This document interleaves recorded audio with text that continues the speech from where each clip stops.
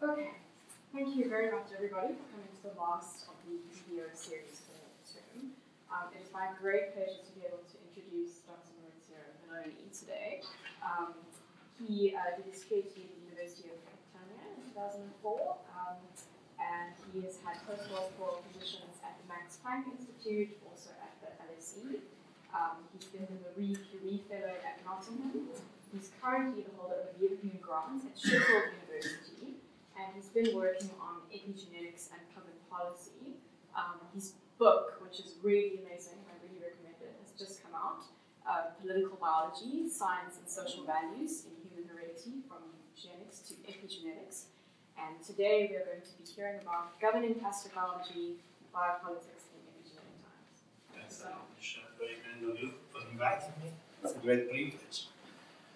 And I hope this talk will be of help for your own research. I have to say this is a bit in between my book and something else I'm starting to work right now, which is about plasticity, but it's about, so I was actually very impressed by a recent book by historian Peter Bolen, who is a reference point for me. So this book is called Darwin Deleted, so in which he imagines how evolution would be without, if Darwin had died in his beagle during his travels. And so I'm trying to imagine something similar in a world where genetics is deleted.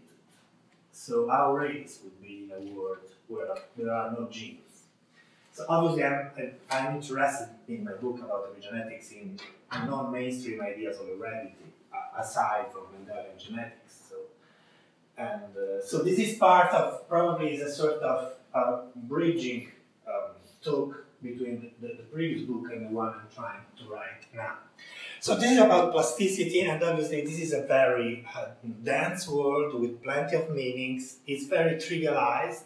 There is lots of uncritical understanding of what plasticity means. So I think it's a real labyrinth, semantically speaking, around plasticity. It's a very used word in contemporary life sciences, so from cloning to stem cells, neuroscience to epigenetics. It's an ubiquitous word. It's everywhere in 21st life sciences. Phenotypic plasticity, synaptic plasticity, morphological plasticity, plasticity of sensory motor coordination, the plastic brain, the plastic genome, etc. So this is a pretty basic definition by Mary Jo Westeverer, the philosopher of biology. It's the ability of an organism to react to an environmental input with a change in form, state, movement, or rate of activity. So this is pretty a basic definition. So I want to try to challenge sort of three myths. I'm not sure that if they are myths for you as well. If they are not, in that case, the talk is slightly awkward, probably. I hope you share some of these myths at least, so it will be more effective what we want to say. So these are myths that I continuously find in many books on plasticity. So I recently read a book by an anthropologist, a young anthropologist, which is called Plastic Bodies. It's about the plasticity of the bodies in Brazil. And I can see that these three myths are more or less around the book, not really investigated. So one of the myths is that Western view of race and organism have been dominated by ideas of non-plasticity, fixedness, and stability. So that plasticity is a sort of forgotten, non-mainstream ideas that is now popping up again, but it wasn't really there for long times. And if we shall look, as we shall do now, at a broader perspective than just the 20th century, we shall see that this is really untrue. That this is not what corresponds to truth. The second idea is even, I think, more important, is the idea that plasticity has to do just with malleability, with freedom of change, with potential, with a promise to make of our own plastic organism somehow what we want. And I will go a bit into the detail of the semantic of plasticity to show how complex is actually the meaning of the term, which comes from the science of engineering and physics, so of inanimate materials. And the third myth, I think, is that plasticity is mostly associated with progressive social values and is in fact the opposite of or the antidote to eugenic thinking. And also here, especially this is more my expertise, I have to say, this is exactly, I think, a very profound misunderstanding that plasticity and eugenics are two different things. So I would start from the first myth then. So the idea that, our thought has been dominated by the idea of fixedness, of identity, of lack of change, and that just now we are starting to understand that our body is plastic, is porous, that our brain is social and plastic, and so our genome. So actually, if we look at things in a different perspective, so I start, for instance, from one of the possible disciplines where we can look at, which is geography in a broad, non-disciplinary sense. So whatever has to do with the influences of the environment in shaping the human body, actually we find a much longer and broader tradition of arguments about the profound porousness and penetration of the environment into the body of people, into the mind of people, up to the point that the same destiny, the same political configuration of certain groups is profoundly shaped by the climate, by the location, by the food, by the geography where they are. So this is a very, this is somehow well known to geographers who study the history of their own discipline, and it's a tradition that is very strong, certainly in France, certainly in Germany. So, for instance, I take this citation from a famous 18th century German geographer. It's full of very different things, this citation, but it's clear from the way it is conveyed that it takes for granted the idea of a profound porosity of the human body to the environment. It says, if it takes a number of generations to transform a white man into a Negro, then I'm convinced that a much longer period is required to make the Negro white again. And obviously here there is one of the points that we look at, talking of the politics of plasticity, that there is often an asymmetry between races. But the basic point is that both can become the other one, although one takes longer than the first. And it's an argument about all permeable bodies acquire coloring more easily than they lose it again. It is therefore not at all inconceivable to me that the Negroes of Pennsylvania, which is not a very cold place yet, would require a long time to get rid of their burnt in black pigment. So it's an argument about Negroes taking longer to become white than vice versa, but it's an argument that takes for granted as an unquestioned truth the possibility that race is simply the long-term effect of the environment on the human body. So certainly this is about geography, and for instance the influence of Lamarckian cultural American geographers has been particularly highlighted. Even stronger, in my view, this happens when we look at history of the heredity in medical literature. So for sure we know that, so making a long story short, heredity, as you know, was a term since the Middle Age used in juridical context. It was used in medical context only as an adjective, and it's only from the very late, let's say with the French Revolution, that heredity starts to become a name, heredité also in medical writings. But this transformation of heredity into a noun, into a thing, and the wave of hereditary literature in the early 19th century has not to be confounded at all with what we mean today with heredity. So it's an heredity completely open to the world, completely open to life experiences, beginning with conception and going on through the weaning. It's not something that is fixed at birth.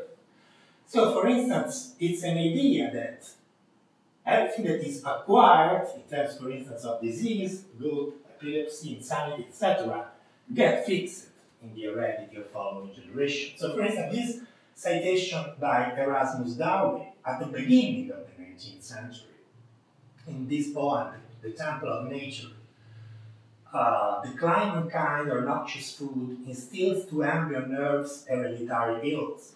So, I don't want to make this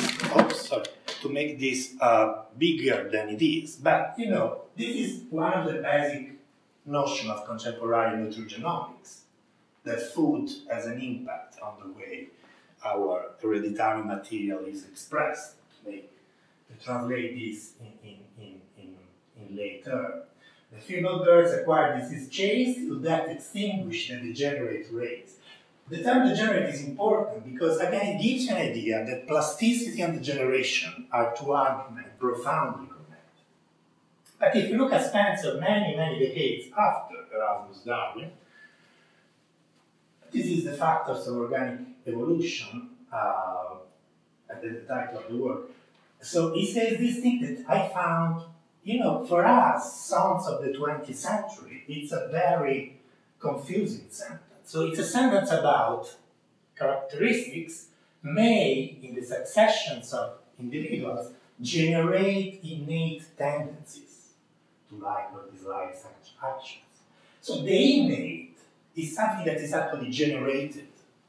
It's something that the inborn is the result of a very short-term history of actions, deeds by previous generations. So this idea that heredity is profoundly plastic has been there for certainly the whole 19th century. The influence of Lamarckism on various disciplines, sociology included, was very profound. So this I did this morning, so I'm not sure, I need to check this better, but I wanted to do something a bit visual for you.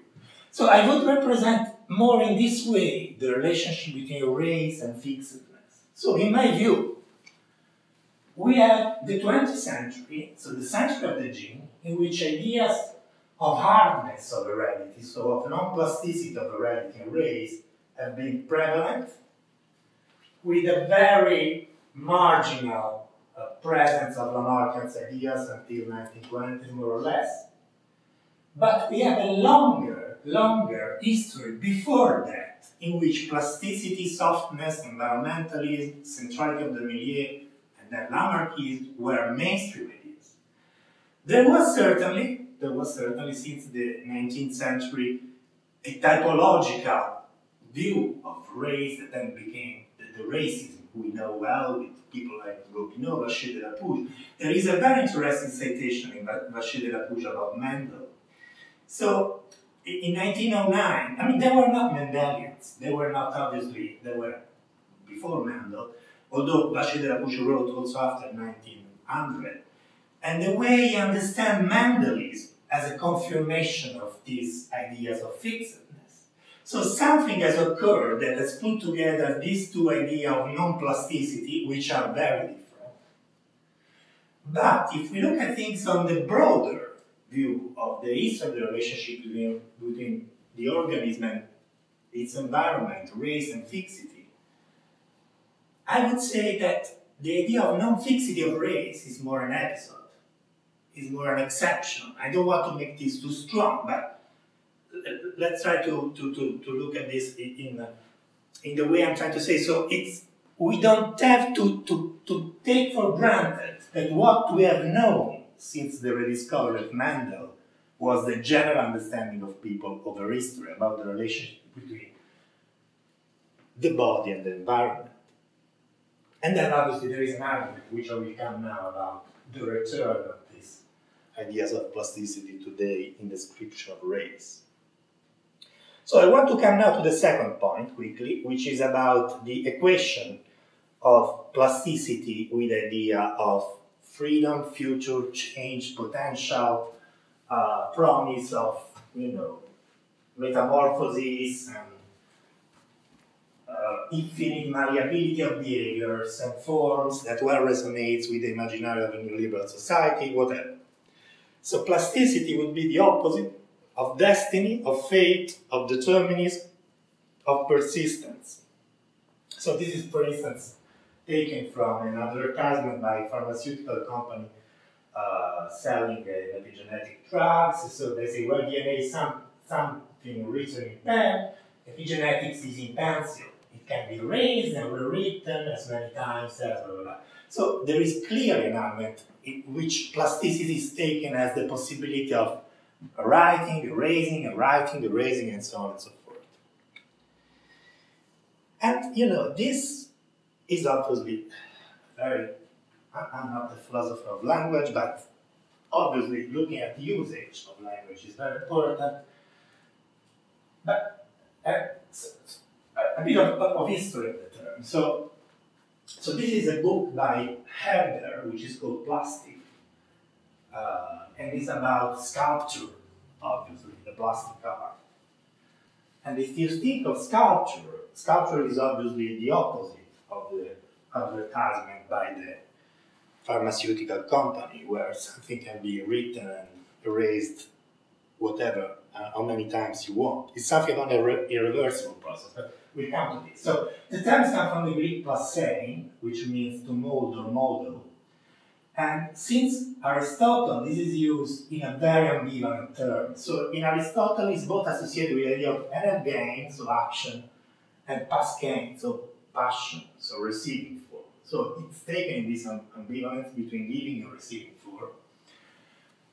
So it can take, similarly to this idea of pharmacon, as something that can cure and poison at the same time. So it's taken in two directions. The transition to the science of life and medicine in the specific issue of renewing of tissues occurred in the 19th centuries from the sciences of inanimate materials.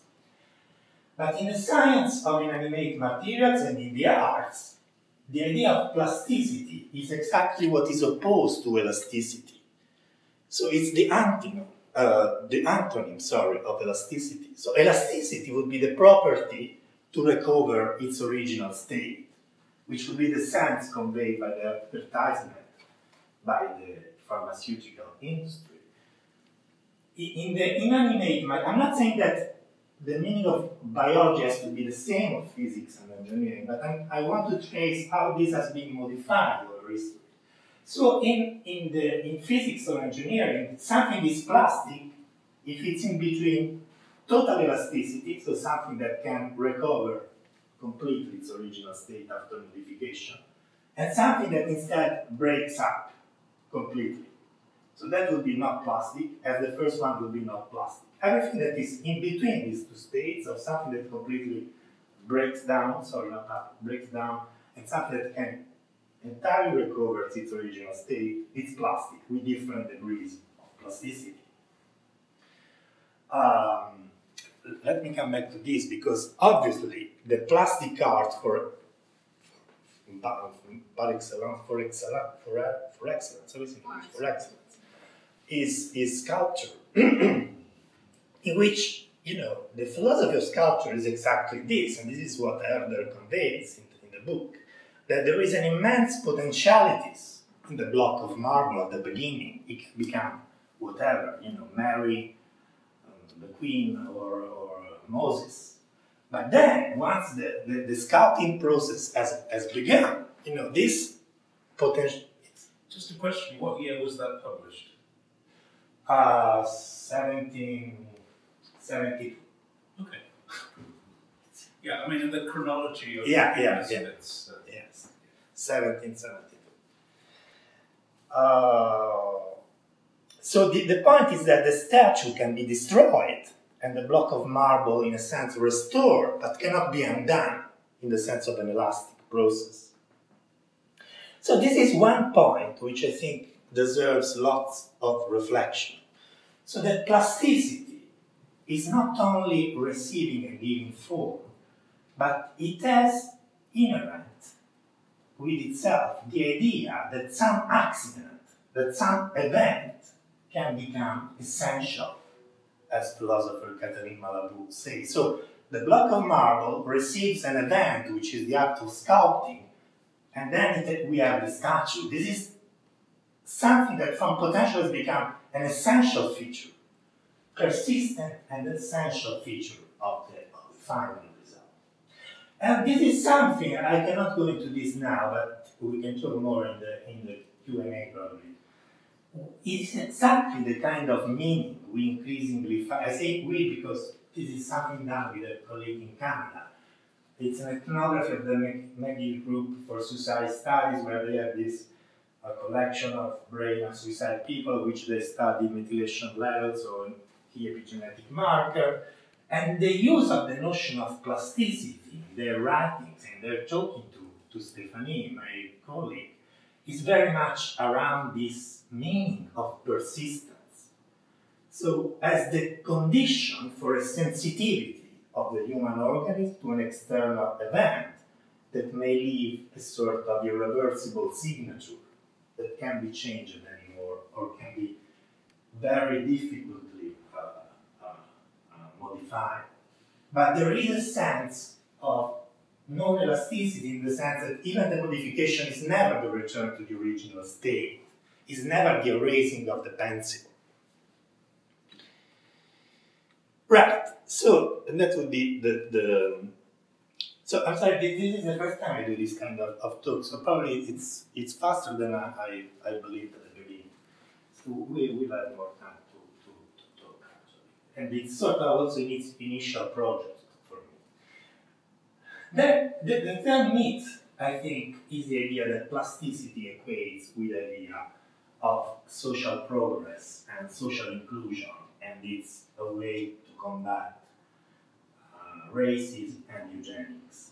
So this is a very, very strong idea. It's not only an idea, it was put into practice and to science in a very important wing of the American anthropology. Clearly, obviously, Boas study on the change in the cranial structure of immigrants coming to America in 1910, and then Lasker studies on immigrants moving to Mexico, from Mexico to the United States, was mostly an attack on the idea of racial typology by saying, well, look, even the cranial index, which you consider the most essential feature of the racial type, is changing because of changing environmental conditions. At the time, I mean, this is one of the curious points about history. That would have been an obvious truth in one generation before, not to mention 3 generations before. But at that point in time, under the influence, powerful influence of the hereditarianism of eugenics, American eugenics, and the conjunction I was mentioning in Vacher de la Puche between the typology of 19th century and Mendelism. So the idea that Mendelism was confirming the idea that race are types. This conjunction made the discovery of Boas look, well, of course, that was empirical. The other geographers I was citing, they were just speculating, probably. But the idea seemed to completely shift around when instead it was more exceptional, the other view, the typological view. So one of the points is here certainly, so there are two comments I want to make on this idea that in American anthropology there was a lot of emphasis on people migrating from one country to another and modifying their cranial index or their bodily features.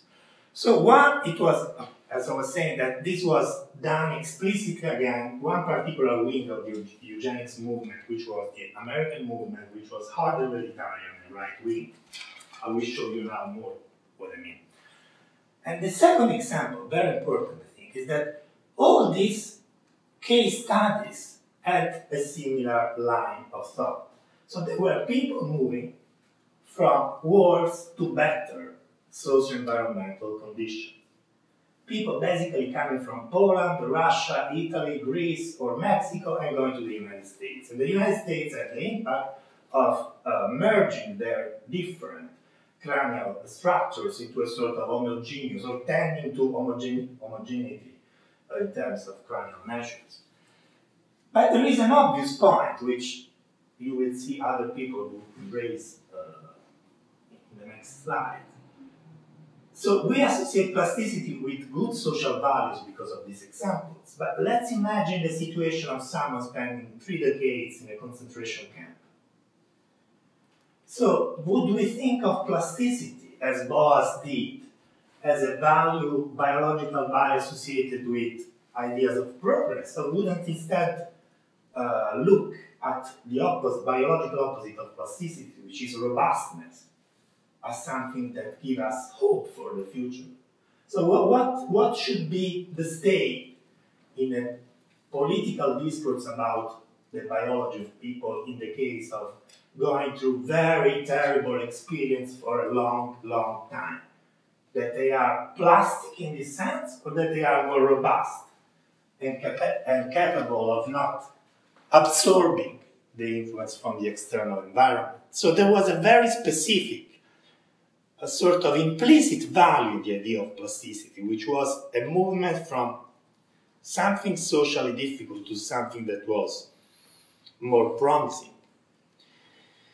So this is actually taken from my book, and it's sort of way of coming back to one point that I insisted a lot that American anthropologists were fighting a specific wing of the eugenic movement, which is what we usually equate eugenics with nowadays. But as I tried to show in my book, in a sort of archaeological way, that was just one wing. It was certainly mainstream wing, it was certainly quantitatively the most important wing, but ideologically it was just 1/4 of the whole eugenics movement.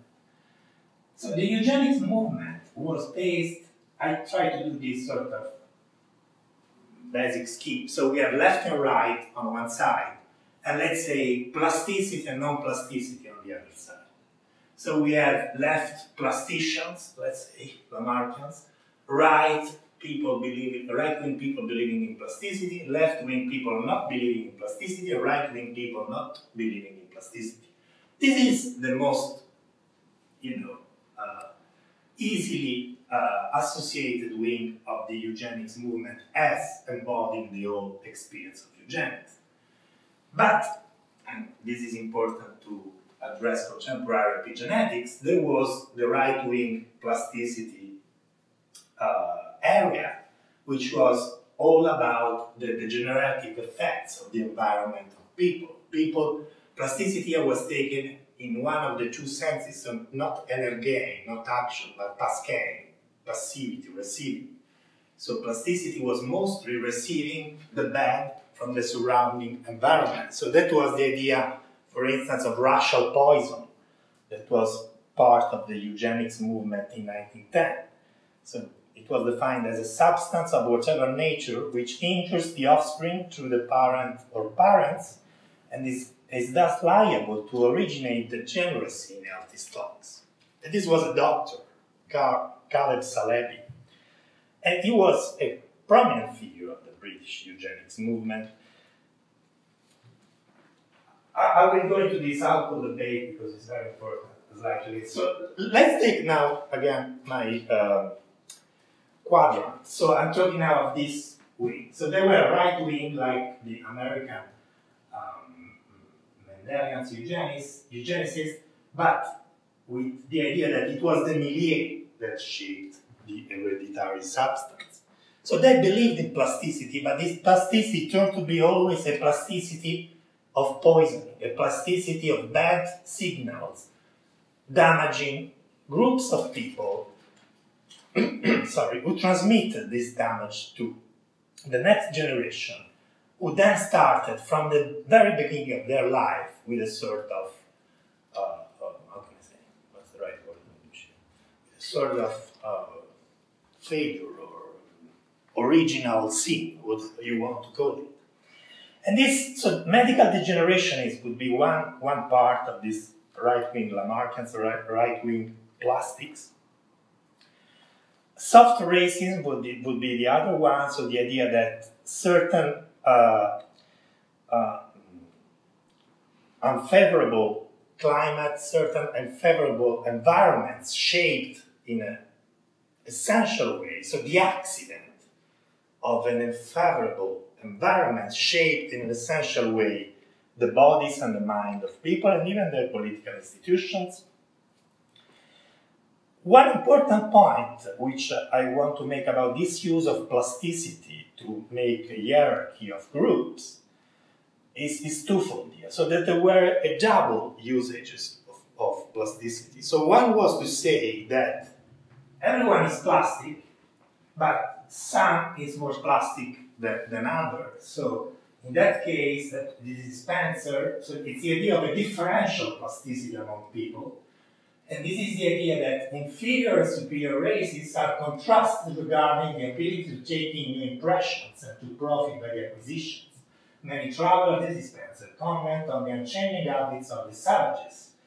The semi-civilized nations of the East, past and present, wherever are characterized by a greater rigidity of custom than characterize the more civilized nations of the West. So plasticity is the basic sort of cosmic and social law for everyone, but it takes a differential usage according to a hierarchy.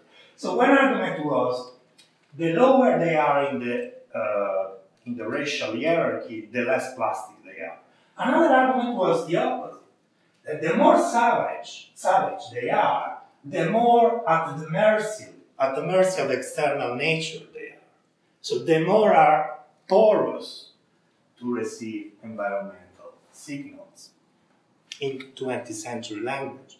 Okay, this is just a joke, but it's not really a joke actually, because it's a serious book, but it's a serious in its implications. I will come to these contemporary applications of this idea. This is a book just came out a few months ago by Nicene Publisher, by the way. It's called The Welfare Trait. I don't know if you have read it. It's by a neurobiologist at King's College, and it's a basic idea that, how can I put it? So there is a trait in the brain that is to be welfare claimant, employment resistant people.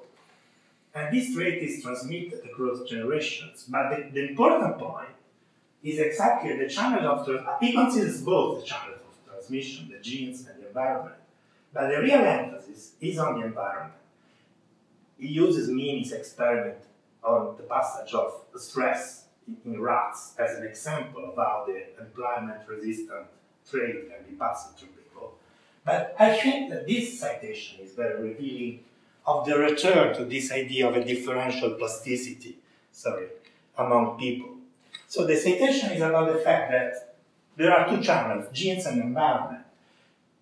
But the point is that human parents transmit their personality attributes to their children by genetic and environmental means, with children in affluent families tending to display greater genetic influence, and children in disadvantaged families displaying greater influence from the family environment, which is, Popper would have said, totally unfalsifiable. So basically, if you are poor, you get the poison from your own environment. And if you are rich, it's the genetic of people who are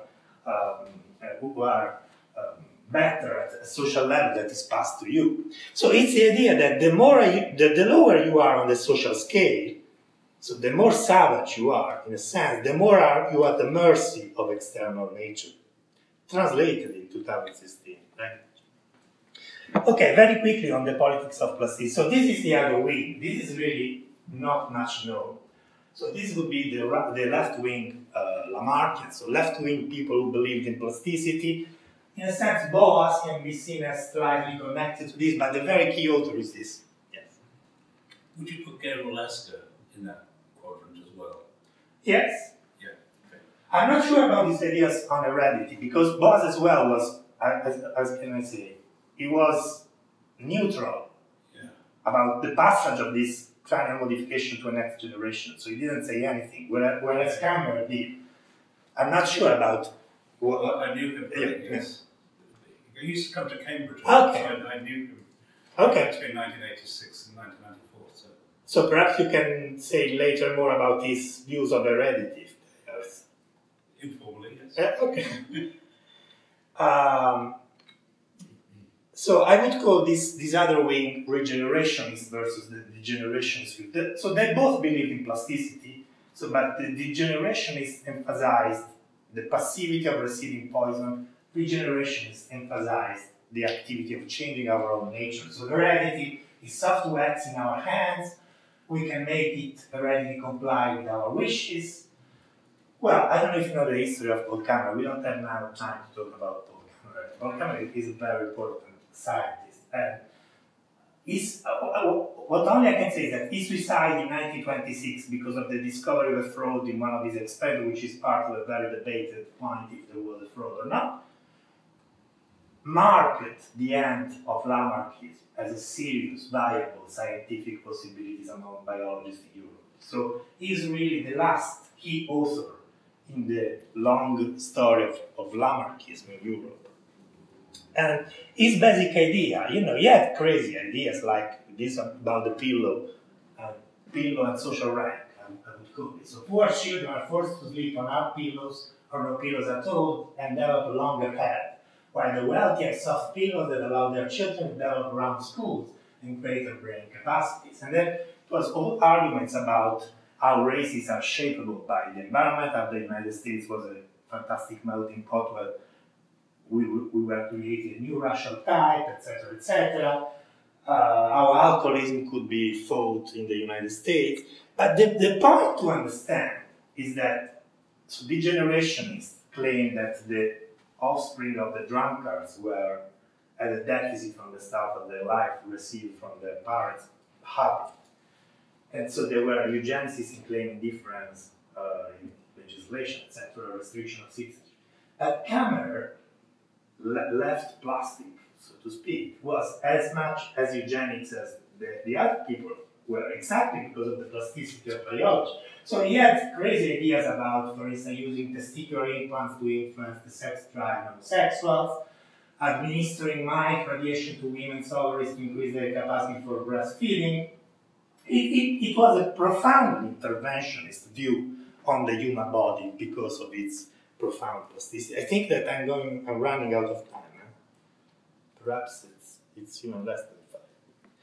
Even Galton, who certainly was not a person you would associate with plasticity, but this citation is about the fact that the key point of eugenics, he didn't believe in a plastic heredity, but he believed in the sort of populational view, that you cannot change the heredity of one single person, but you can change the heredity of a group by a eugenics intervention.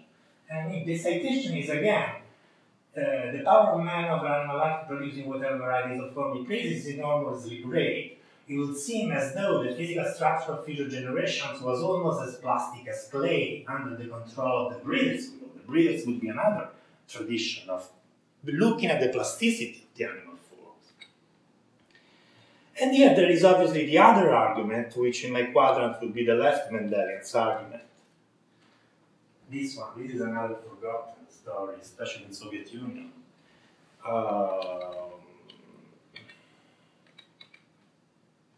So I take this argument now in the Chomsky version of it. So basically Chomsky says if in fact man is an indefinitely malleable, completely plastic being with no innate structure of mind and no intrinsic needs of the cultural social character, then he is a fit subject for the shaping of behavior by the state authority, the corporate manager, the technocrat, or the central committee. A slightly different argument was made by Soviet eugenicists in 1920s, saying if Lamarckism, not Mendelism, was true, so let's say today, if plastic biology, if epigenetics is true, all socially or physically deprived groups, race and classes of people, such as the proletariat and peasantry and the non-white races, who then inherited the debilitating effects of having lived for centuries under deprived conditions.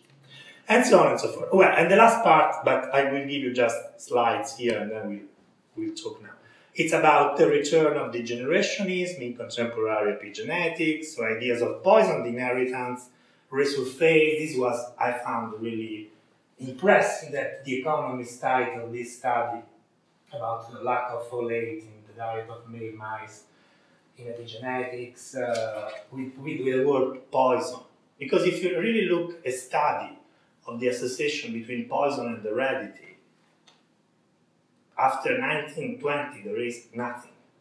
There is nothing because under a genetics paradigm, how can you seriously poison heredity? So you can poison heredity with massive nuclear accident, but this is not what is meant.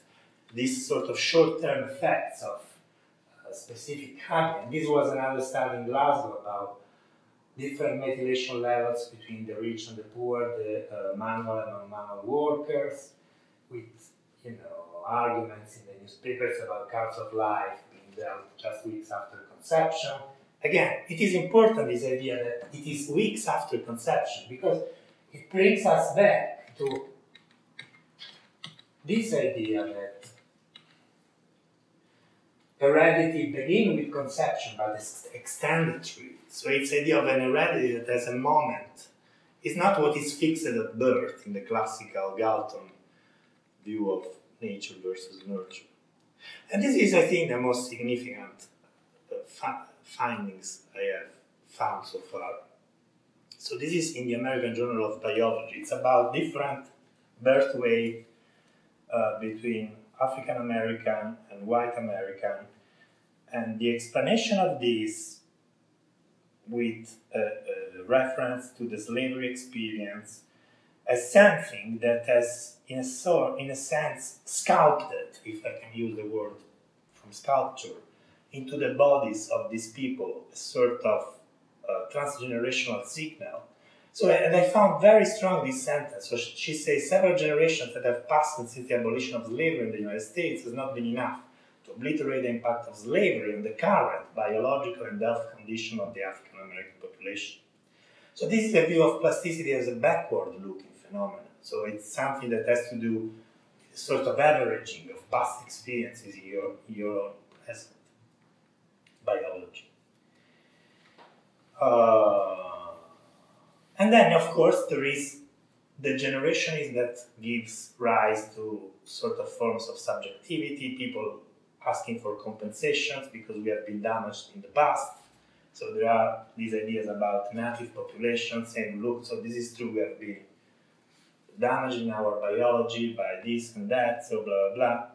I know, I've been told that, the famous Dutch Hunger Winter study about the effects of the Nazi occupation of Holland in 1944 on the metabolism of people, blah, blah. I know that people are now going to the insurance companies and say, look, you need to give us back more money because we have been through this and now science. And so on and so forth. So the regenerationism is obviously in a different sort today. It's no longer in Paul Campbell way. Okay, that was more or less that I took, I think, some minutes more than I should have. Okay.